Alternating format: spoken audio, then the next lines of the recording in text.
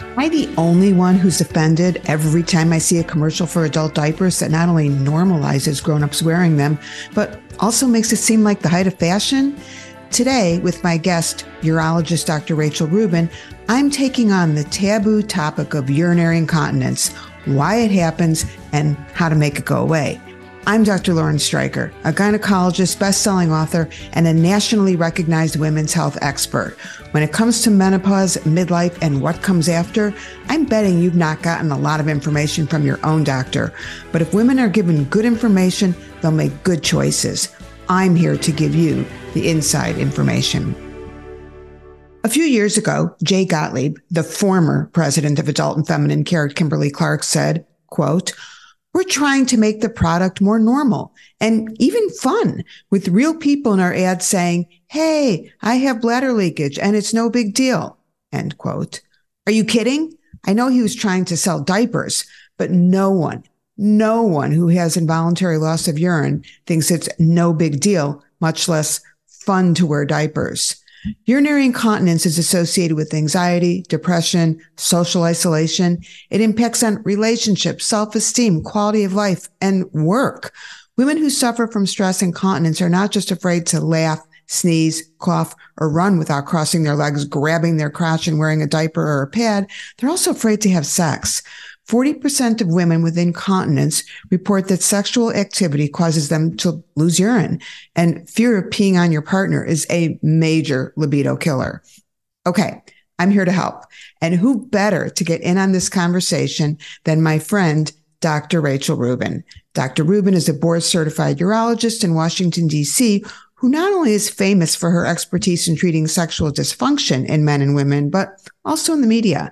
And because we are in the same world, we frequently share the podium at conferences and events, including just a couple of weeks ago in New York. And that's when I roped her into doing another episode with me. And if you haven't listened to episode 15, Need to Know Info About the Penis in Your Bed, it's one of the best. We're going to be covering a ridiculous amount of information. So at the end, stick around for my 2-minute summary of the whole episode. Hi, Dr. Rubin. Hi, I'm so happy to be here. You know, I love doing this, and I'm so glad we were able to connect back up.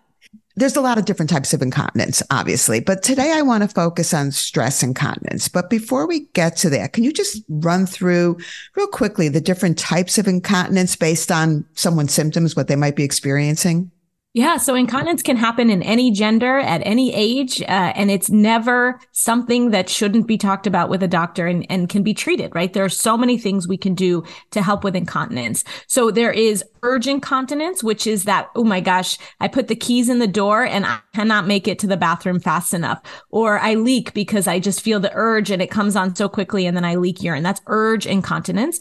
Then there's stress incontinence, which is sort of a pressure-based incontinence, a cough, a laugh, a sneeze. Gosh, I go from sitting to standing and I leak urine. And then there's mixed incontinence, which is sort of a mixture of both. And that's common too. And there are many things that go into incontinence. And most importantly, there are many treatment options available. There's even a subset of urology devoted to helping with this problem. So it may not be something that's going to be solved by your general practitioner or your general gynecologist or even your general urologist. You may want to seek a subspecialized care that exists. Absolutely. And we're going to get into at the end how someone finds the right specialist who is going to offer all of the treatments that we're going to be talking about. You know, currently, the market for adult diapers in the United States, I mean, it's almost as large as the market for baby diapers. And while some of this is because birth rates have slowed down and longevity continues to lengthen, more adults than ever are incontinent than before. So can you give us an idea, Dr. Rubin, how common is incontinence? I mean, I think people feel so isolated. They feel like they're alone. It's incredibly common, but it's one of those things that nobody talks about, just like erectile dysfunction, right? 60% of 60-year-old men have erectile dysfunction. Oh, but come on, Dr. Rubin. They're talking about it. They are talking about it because they go to their doctors. Wait. They go to their doctors because they know if they don't talk about it, they're not going to get a prescription. But they don't talk about it with their friends, right? They may talk about it with their doctors, but incontinence actually, that people don't talk even to their doctors because they think it's normal, right? Their mother wore pads and their mother wore diapers, and they just think, oh, I had babies, so it's normal for me to leak when I cough, laugh, and sneeze. And normal doesn't mean that there's not something that we can do to help it. But that's exactly it. Not only do they think it's normal, but they don't know that there are solutions that have nothing to do with surgery or medications. It used to be that we'd say 30% of women are incontinent. And there's statistics that have come out more recently that show we're talking close to 50%. And as you mentioned, it's not just older people, it's all ages. It's people in their 20s and 30s. And that's because if you look at the risk factors for incontinence, some of those risk factors are more prevalent than they used to be. So run through the risk factors for us specifically when it comes to stress incontinence. You've had a baby and you change your pelvic floor, you're going to increase your risk of stress incontinence. Weight because it's a pressure-based incontinence, right? If you have a lot of pressure that you put on your bladder, that can absolutely create stress incontinence. Different surgeries can alter the pelvic anatomy, which can increase your risk of stress incontinence. Don't forget smoking. That's always at the top. Smoking affects everything, right? Smoking is one of those things that they can just, right? Like smoking is one of those things that you tell people, well, don't smoke because it'll give you erectile dysfunction and stress incontinence, and cancer actually doesn't help as much, to convince people to not smoke. Yeah. But there's also a genetic factor. I mean, you mentioned, if your mom wears diapers, and while there's all these other things going on, we do know that there does seem to be a genetic predisposition. And I just want to return to the pregnancy thing for a little bit, because yes, pregnancy is one of the biggest risk factors. And it's why we see so many young people with incontinence, but it's not just any pregnancies, particularly pregnancies that have big babies and long labors. I mean, you're not an obstetrician. I am. So you haven't spent those long nights with someone pushing for like 3 hours. I think there's also a lot of undiagnosed and underdiagnosed connective tissue disorders out there, right? We have a lot of, these bendy bodies where people are very flexible, and gymnasts and dancers and all of these things. And it's wonderful when you're young, but realize that it's actually sometimes a connective tissue disorder. And so you see people who have these problems, and they may have a very much increased risk of prolapse and incontinence and things like that. Before we get into treatments, I just want to talk about how people manage it, because managing it, of course, is not the same as treating it. Managing it is, okay, I'm leaking. I got to deal with these leaks to camouflage it as opposed to making it go away. So let's start with diapers and pads, because that's what most people do. Thank you, Whoopi Goldberg, has made it seem like this is what you do when you have incontinence. You just wear diapers. So the good thing, of course, about diapers and pads is that they protect clothes. But the bad thing is they don't protect your vulva. Talk a little bit about the impact of not only urine on the vulva, but all these diapers and pads that women are wearing. In order to absorb all of that urine, there is a lot of chemicals that go in to those absorbing diapers and pads and things like that. Even in babies, right? Babies get diaper rash because it's very irritating to sit in wet diapers all of the time. And so the skin does not like it. The labia do not like it. The clitoris doesn't like it. It can be very irritating. It can create a contact dermatitis. And it can also have a lot of drying effects on the tissue, which obviously we know when you need pads, I understand. But we also need to talk about, are there ways that we can prevent or treat, right? That you said we're getting too soon, to treat incontinence so you don't necessarily have to wear a pad all the time. Okay, but let's back up, because while someone is going through the treatments that we're going to talk about, they still need to do something to protect. Absolutely. So is there any suggestions you might have for protecting the vulva while you are wearing a pad, while you are wearing a diaper? Yeah, I love this very inexpensive thing called Aquaphor. It is this magical barrier ointment that you can just slather all over the tissue.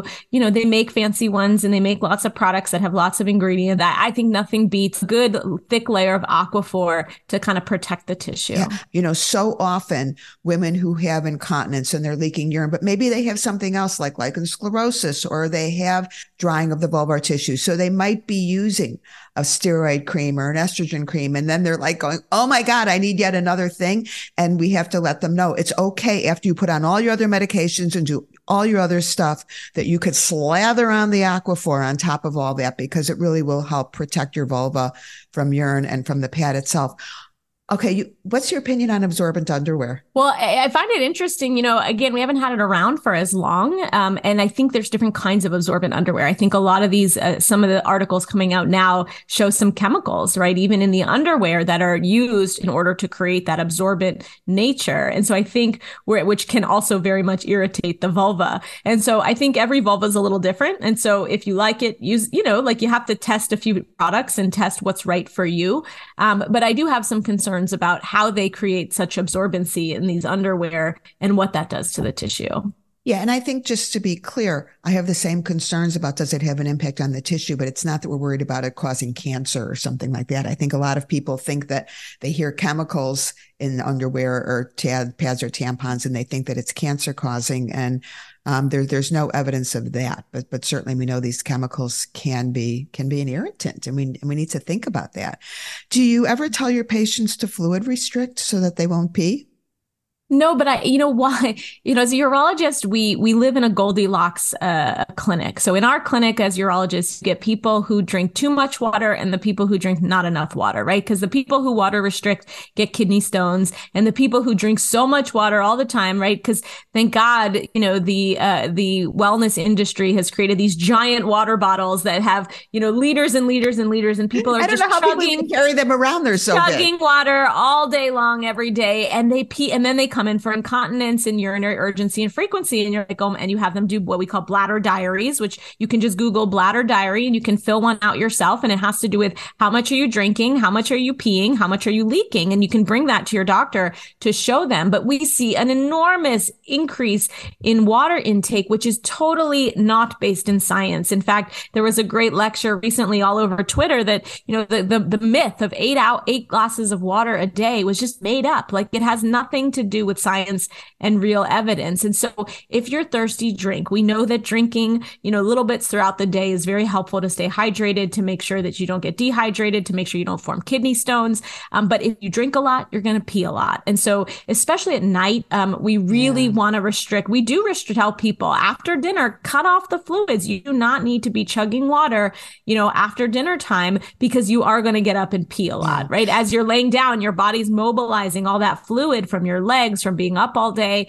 And so these poor patients are getting up all night to pee. And if you don't sleep, it is so bad for your health. Yeah. And when I did my episode on osteoporosis, and one of the things that we were chatting about is, we always say your incontinence isn't going to kill you. Well, your incontinence could kill you if you have osteoporosis and you're leaping up in the middle of the night to run to the bathroom and you're tired and you're confused and you trip on the rug and you go down and you break your hip. And the truth of the matter is the reason this all happened was because you were getting up to pee. I couldn't agree more. I say it all the time that this term vaginal dryness is actually killing women because it minimizes what's actually happening. When you don't have hormones in the tissue, it leads to infection. It leads to osteoporotic fractures. It leads to antibiotic resistance and sepsis and death and things like that. Well, absolutely. And that's the thing is we're looking at the downstream things that happen as a result of these conditions. And that's what's really important.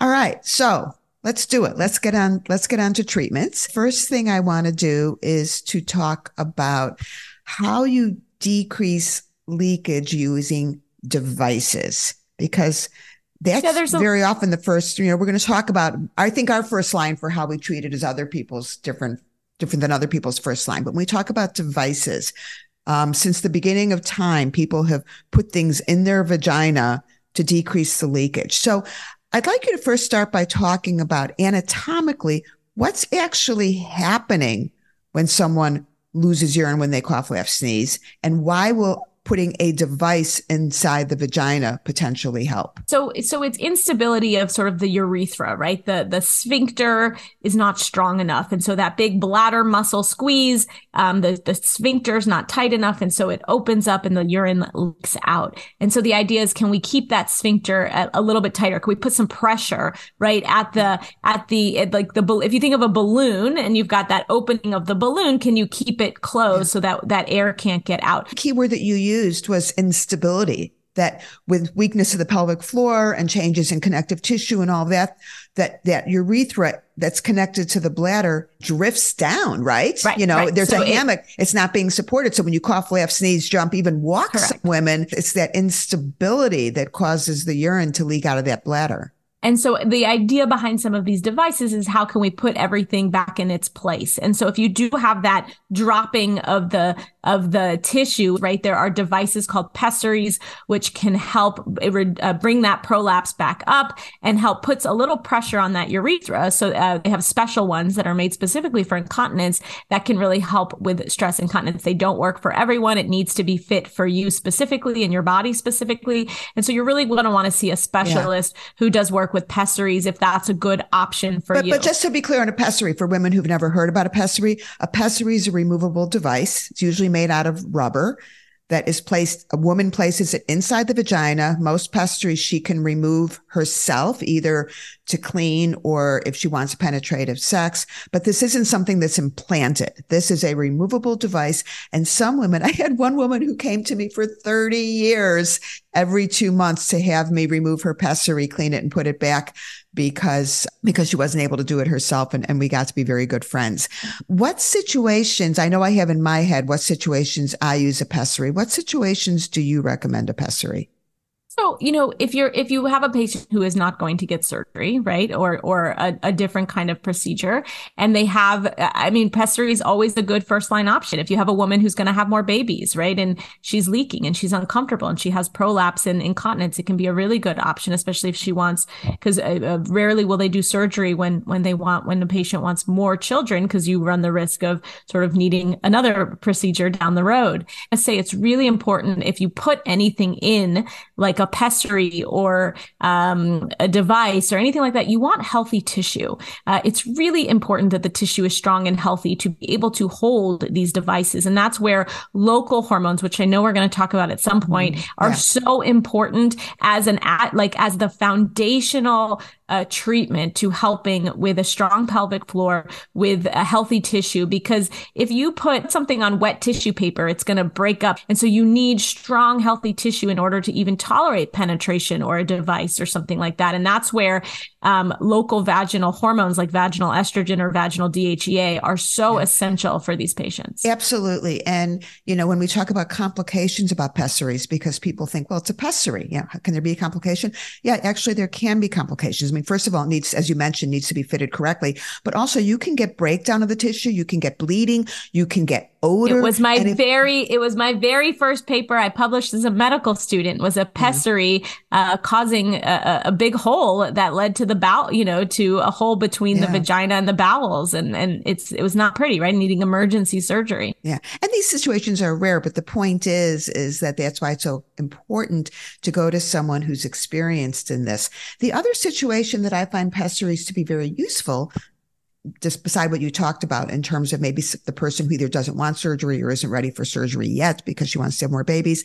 But I have found it useful in women who only lose urine when they're exercising. Everything's fine. And then out on the tennis court and suddenly she hits the ball and the pee comes out. So I do have women that will use a pessary just when they're out for a run, just when they're playing tennis. If they're going to a comedy club and they know they're going to be drinking and laughing really hard, they use it situationally. This is why it's so important to get to know your patients and to understand what it is that bothers them, right? So I had a patient just recently, she put a testimonial on my social media that she would only leak cyclically with her cycle. And every doctor wanted her to do surgery, wanted her to do all of these things. And we ended up just putting her on a vaginal hormone and 98% of it got better, right? She was so thrilled and happy. There was a hormonal component to her leakage, but I spent the time really talking to her, figuring out what is she bothered by? What are her goals? What does she want? Because you have to find the right product for the patient in front of you, which I think is rare. And we often, have 10 minutes in the office visit. We said, everyone gets this or this, choose. And then I got to move on to the next patient. That's right. So speaking of the right products, another product that came out a few years ago, I think about 10 years ago, that really is very helpful for some women is Impressa. And, again, talk about what Impressa is, but how it helps support. Yeah, it's sort of like a tampon that goes in and puts back pressure on that urethra to help with leakage. And so it's an option, right? It's like a lot of times when patients come to us as urologists, they've tried all the over-the-counter stuff, right? They've tried all of this and they're still frustrated. And that's typically, excuse me, when they come into our office, but it can be, a Band-Aid option that is helpful for patients, right? Right. We're talking about the Band-Aids now. We're not getting to the, we're talking about the Band-Aids. But the thing about Impressa, and I have to say this, is that a lot of women don't know about it. This is an over-the-counter product. It's in the diaper aisle. And like you said, it's a tampon, but it actually has wires in it. So that you wouldn't use it for your period. It doesn't absorb, but it's structured such that it actually does kind of give a little lift to the urethra. And again, particularly for that woman who's got incontinence when she's running or playing tennis, this can be a nice fix for just those moments. And before Impressa was around, I used to tell people, try putting a large tampon in your vagina. And while certainly it's not going to be the fix for everybody, for some people, it does help enough that it makes it a little bit, they're a little bit more functional. I think we'd be remiss if we didn't talk about the impact of weight loss, because when we talk about why are incontinence numbers so much higher now than they used to be? Well, people have always had babies. There used to be more smoking. People have always had this genetic predisposition. What's changed is obesity. I think it's a very complicated topic. Added weight on the pelvic floor will increase the risk of incontinence. There's no question. But if you are leaking all the time, every time you walk around the block, every time you try to jog, every time you get on that, that elliptical, you are not going to go to the gym. If you think that you smell like urine at the gym and you're uncomfortable and you feel bad, you are not going to keep exercising. And so it's not just as simple as, go lose weight and then your incontinence will get better. It's very difficult.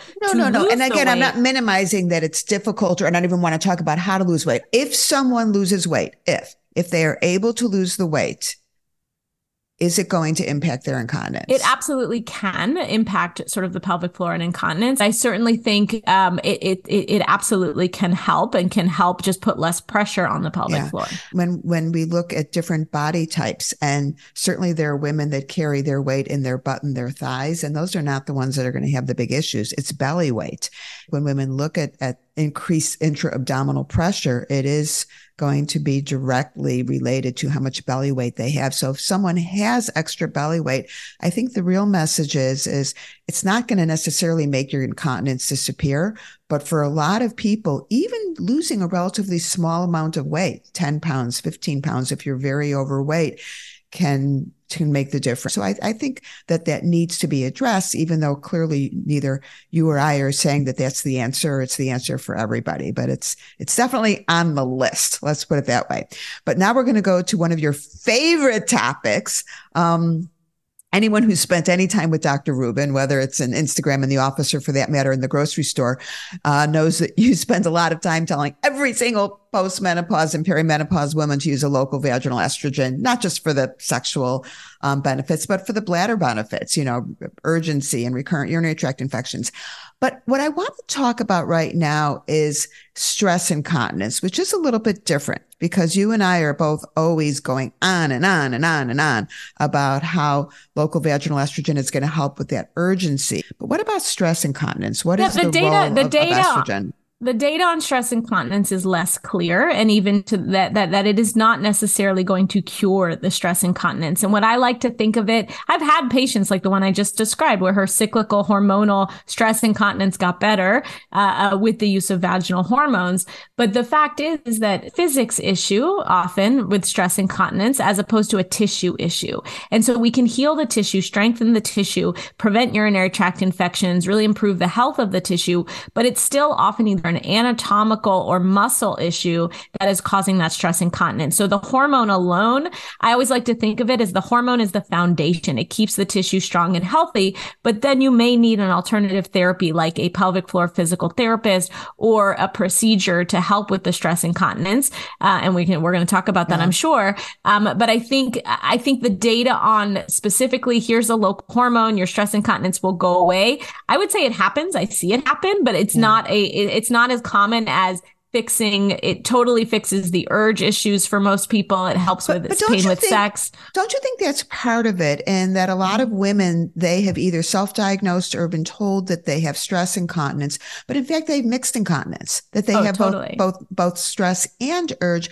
So that if they use a local vaginal estrogen or a DHEA, that while that may not be the number one go-to for stress incontinence, it's going to help the mixed. I find for my patients that it helps, that I have fewer patients that I send on to what we call, more treatments. Cause, my best friend down the road is a female urologist, a urogynecologist who does more surgeries for incontinence. So I work with her very closely. And I would say most of my patients don't go that route because they're happy, right? They actually feel like things have gotten much, much better with the local hormones and the pelvic floor physical therapy. So, but there are a lot of very cool new options out there for stress incontinence. Now, you and I are always on the same page with this, is how many women go to their doctors and are never given an exam, and they report a symptom and they're given a treatment for it.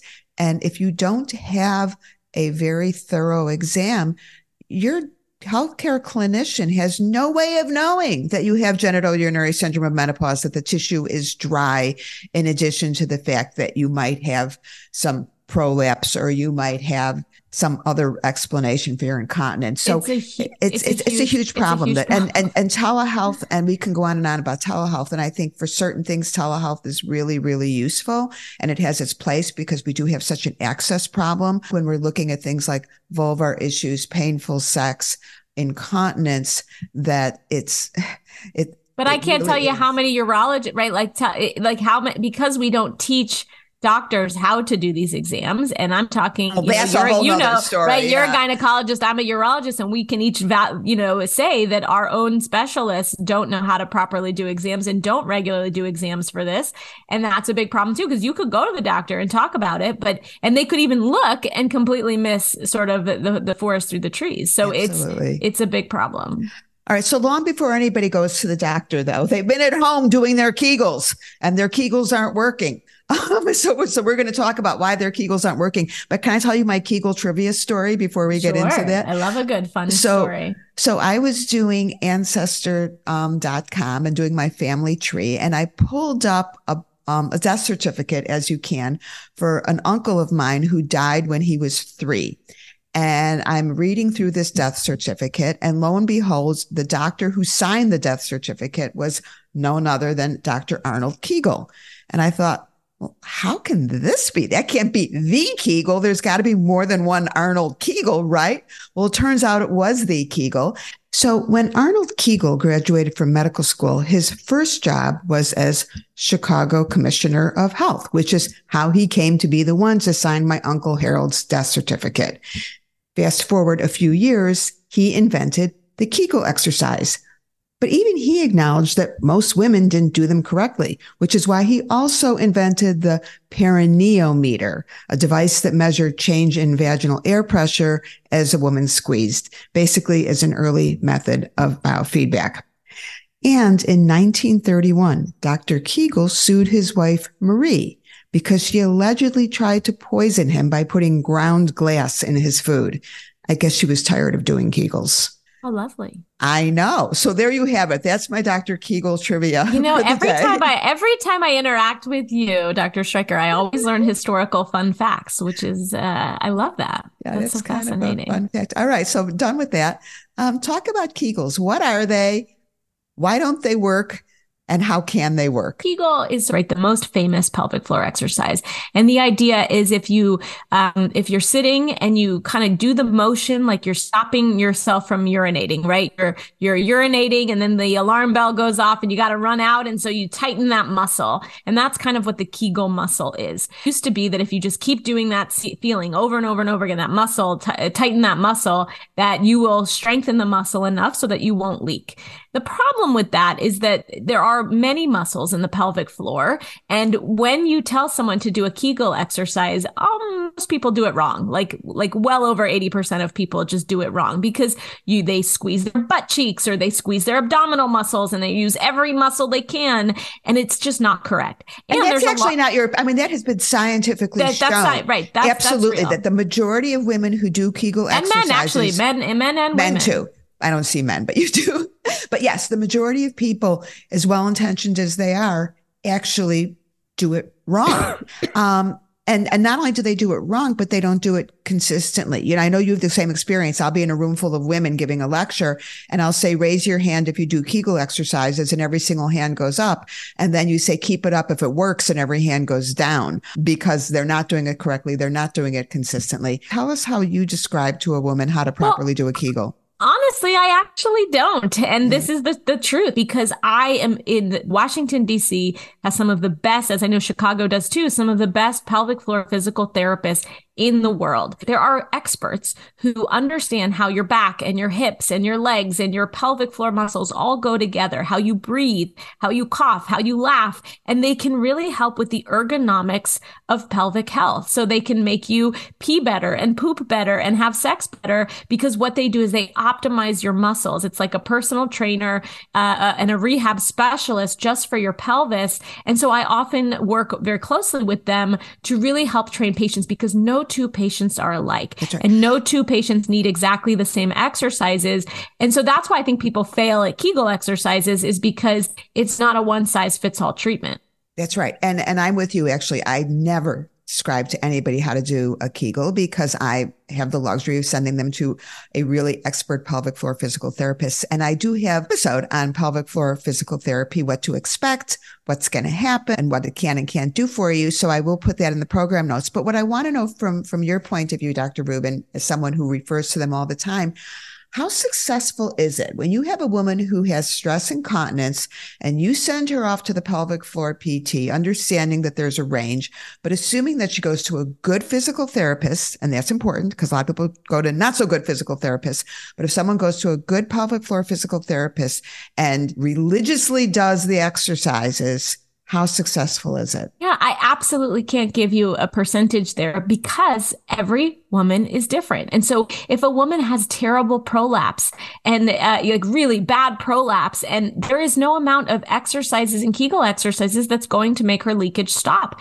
and is going to make her prolapse better. And so it's really hard to do those studies because you have so many different people. So I have a lot of patients who have incredible success with pelvic floor physical therapy, but it's the patients who, where there is such an anatomical issue that it is really hard to overcome that with pelvic floor physical therapy. Yeah. So it just depends on the person. Frankly, and if you don't do the exam, if you just send everyone to physical therapy and you don't do the exam, you're going to miss those people where you're like, oh my God, her whole uterus is out of her body. I probably should have examined her before just saying physical therapy was something she had to try and fail. Absolutely. And one of the other things that we have found is that, yes, even if you identify the prolapse, she will still benefit from doing pelvic floor physical therapy, because now all those muscles are working in a dysfunctional way because they've been accommodating whatever else is going on. We really do have two categories of patients with incontinence, if you will. There's the women who are going to benefit from just pelvic floor physical therapy alone. And then there are the women that are going to benefit from another treatment, who also benefit from pelvic floor physical therapy. And quite frankly, a good pelvic floor physical therapist is not going to waste your time. She's going to tell you that. Right. She's going to call me up and say, you sent me this patient, but I got to tell you, I can do Kegels till the cows come home with her. I can do pelvic floor PT for the next 20 years. And until you fix her, fill in the blank, we're not going to get anywhere. Right. And that's really where the team approach comes in. And so you really need often synergistic therapy. It's often a good vaginal hormone, estrogen or DHEA, a good pelvic floor physical therapist, and then alternative therapies, whether it's surgery or a filler. And so there are options, which we love options. And it's often just like when we talk about menopause, it's not like try estrogen and then try progesterone. And then if none of that works, you can try testosterone. It's often a synergistic, kind of mixture of everything. Before we leave the estrogen story, I have a couple more questions for you. When we think in terms of local vaginal estrogen, of course, women have the option of a cream or an insert or a little tablet or a ring. And each one has its pros and cons, which obviously I've gone through in prior episodes. And when we're talking about painful intercourse specifically, my feeling is that whatever you use inside the vagina, you're also going to generally benefit from putting some cream at the opening of the vagina and in the vestibule.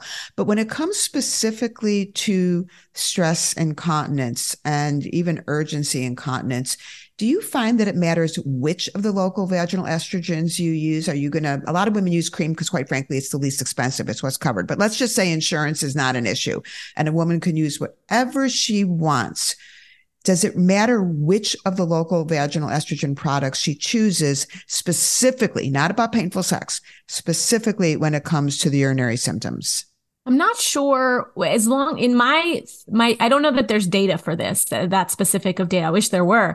And I would say from what I see, as long as we can acidify the vagina and make that pH 4.5, and that the tissue looks healthy and the vestibule is not painful and tender, right? Then I do think that all the products can work with this. Mm-hmm. I do think the vaginal DHEA, the trade name is Intra Rosa, I would love to study further because it has an androgen in it. And we know the urethra, the bladder, the vagina, and the vulvar vestibule have androgen or testosterone receptors. Yes. So I would say that that's a really important question that we don't fully know the answer to. But I think it's important to know why we don't know the answer. And I talked about this a couple of episodes ago and talking about what's on label and what's off label. And what happens with the local vaginal estrogens is that when people go for, when the pharmaceutical companies get FDA approval, they get it for a specific indication.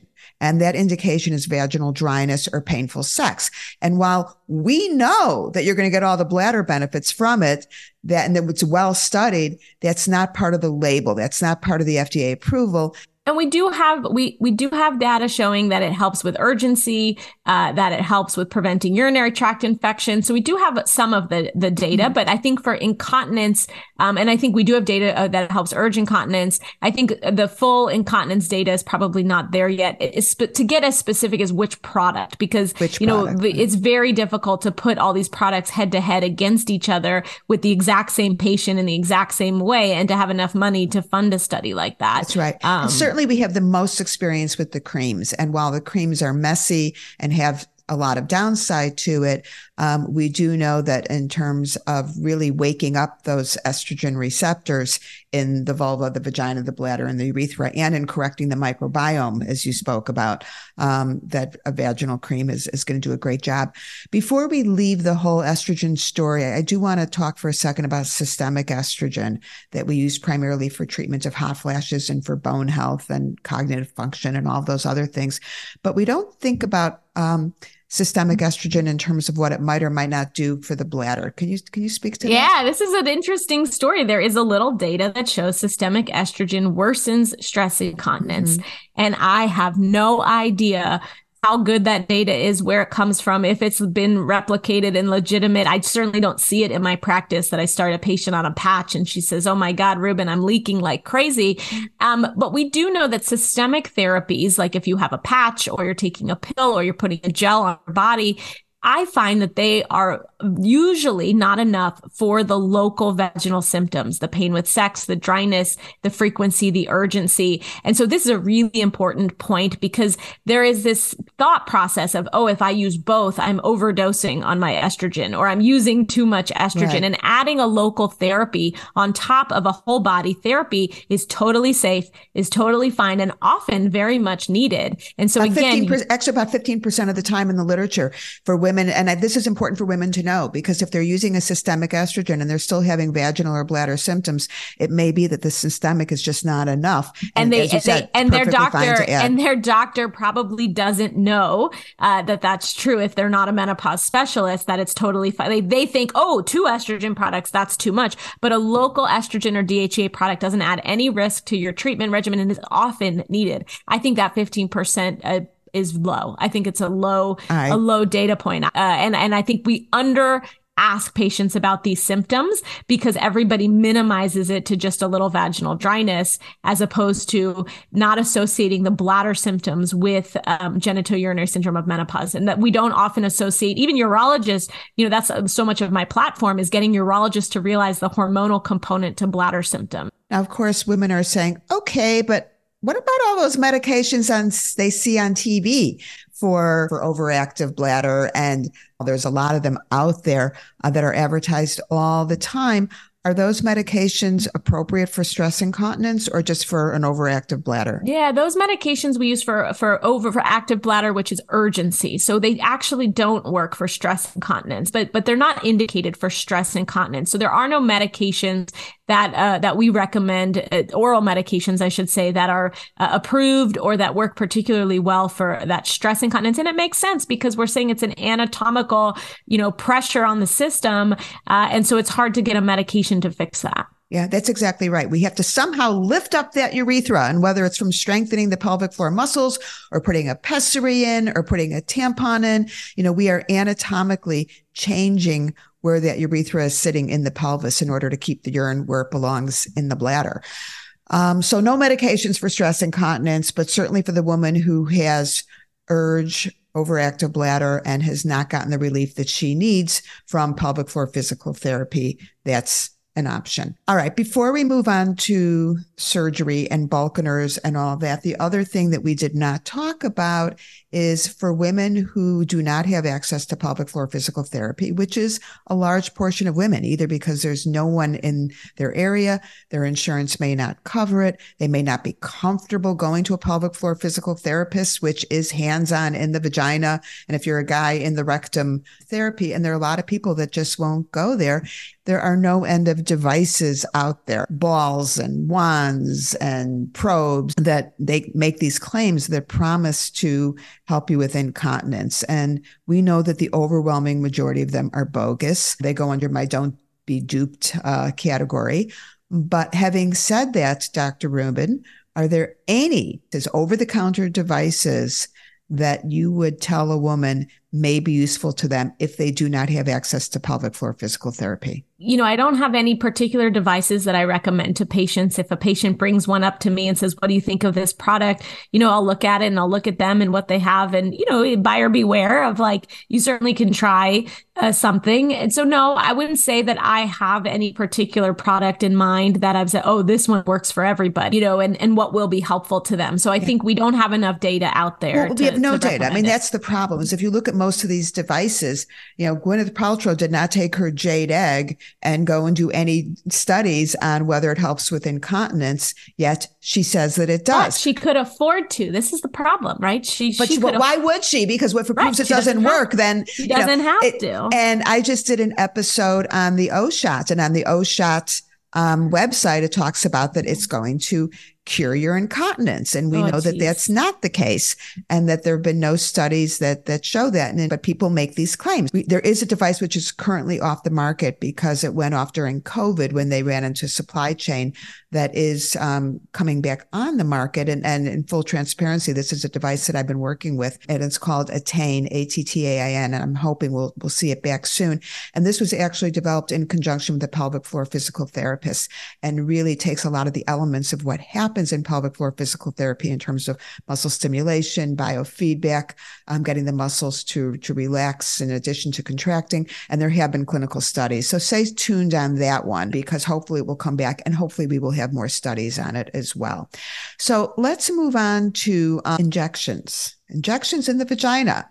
I just spent a lot of time talking about the O-Shot and how you don't want to get that injection in your vagina. But what about injections in the vagina to help with bladder? They're bladder bulking agents, urethral bulking agents. So basically, can you strengthen that urethra and close it up a little bit so that it needs more pressure from that, that it takes a little more to get the urine to leak out when you're going to have that bladder squeeze. And there have been products, hyaluronic acid products and things like that. A coaptite is one that have been used for years. There's a newer product on the market called Bulkamid, which is a filler, that you put into the urethra that sort of closes it, a little bit tight. I don't know if people are doing just the audio, they can't see my hands here, but that kind of closes it shut and creates these it kind of bulks up the urethra basically. And it lasts for about 7 years, which is very cool. You can get sort of a top off if it works mostly, but you have a little bit of leakage, they can go back in and add a little bit more. And so the urology community has been very excited about these agents as being a very sort of minimally invasive same day procedure that patients can do to help with their incontinence. So of course, a lot of women out there are saying, okay, this is all good, but if the problem is that you've got a urethra that's not staying into place because the pelvic floor muscles are weak, why not just hoist it back into place? Yeah. And that's what the sling procedures are. So talk a little bit about sling procedures. Yeah. So sling procedure is sort of a hammock. It kind of raises up the urethra to be that backstopper so that it keeps the tissue tight underneath the urethra. And that works quite well. But it's a surgery, and that people, it's a little bit more invasive. If you have a laxity of everything called prolapse, and it's not just the bladder that's dropping, but the uterus is dropping and the rectum is dropping. There are lots of hoisting procedures out there, different procedures that you can get for prolapse, and you would want to see a urogynecologist who can really do special testing and really figure out what is the best surgery for you. Because the problem is sometimes people get a sling surgery and it's not the correct surgery because what they really needed was a full prolapse repair. And the thing is these specialists exist, and there aren't enough of them. We need more of them. But sometimes you may have to travel a little bit to see one and wait a little bit to see one. But this is what they do all day long. How many times have you heard women say, I had a uterine prolapse. My uterus was falling out of my vagina. I had a hysterectomy and everything was great. But then I started leaking urine, and they think that the surgery is what caused the urine leakage. And to your point, what they don't realize is that in some cases, a uterine prolapse will prevent the leakage because it kind of props up the urethra. It blocks the urethra.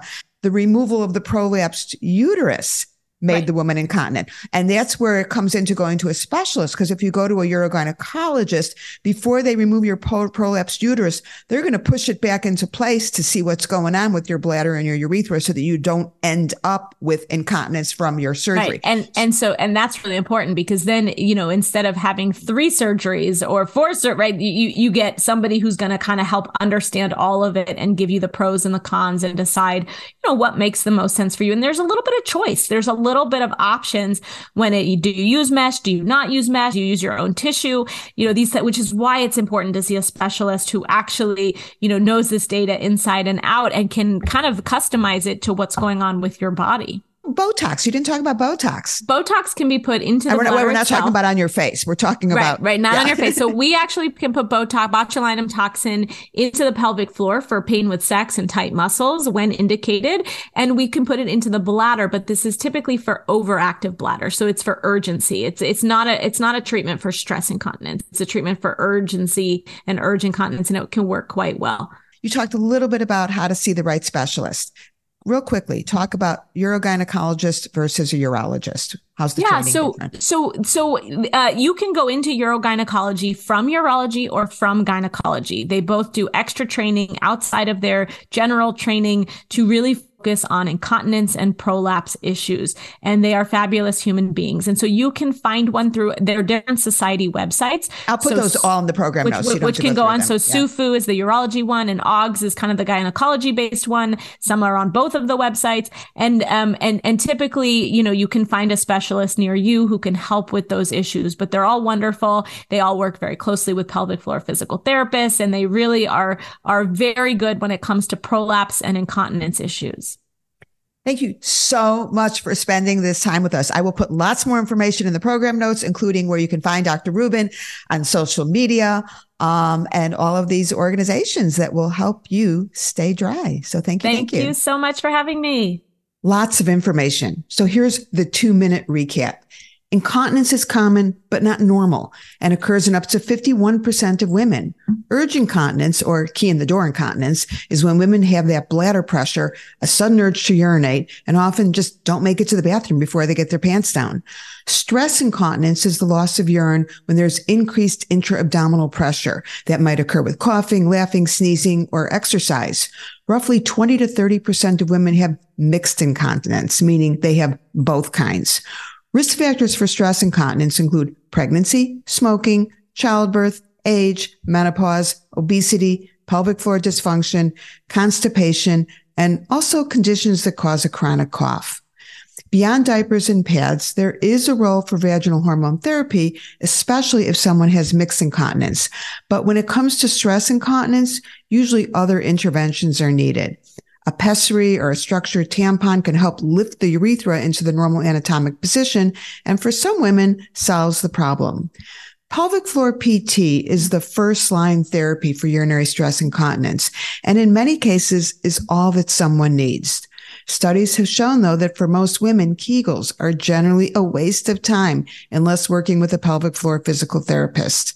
In a perfect world, every woman would have access to pelvic floor physical therapy, but that's not always the case. Some over-the-counter devices are useful, but most have not been studied, and they just make a lot of claims. They haven't been proven. If initial strategies don't work, your best bet is to see a gynecologist or a urologist who specializes in incontinence. That specialty is known as urogynecology. And finally, some women will need a procedure. Injection of a urethral bulkheading agent works in up to 50% of women and may be life-changing. There are also a number of techniques to surgically lift the urethra back into the correct anatomic position. So, thanks again to Dr. Rachel Rubin, and please check the program notes for lots more information. I'm Dr. Lauren Stryker, and thank you for joining me. You will find lots more information in my Inside Information books available on Amazon.com. And follow Francie as she navigates her way through vaginal dryness, hot flashes, and pretty much every menopausal symptom you can think of.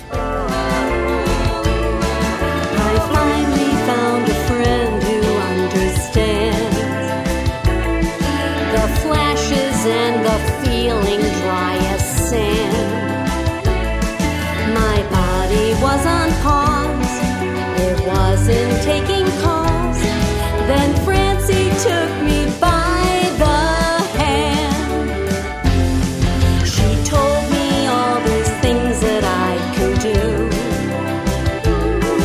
and why it is that sometimes I feel blue. She helped me see the light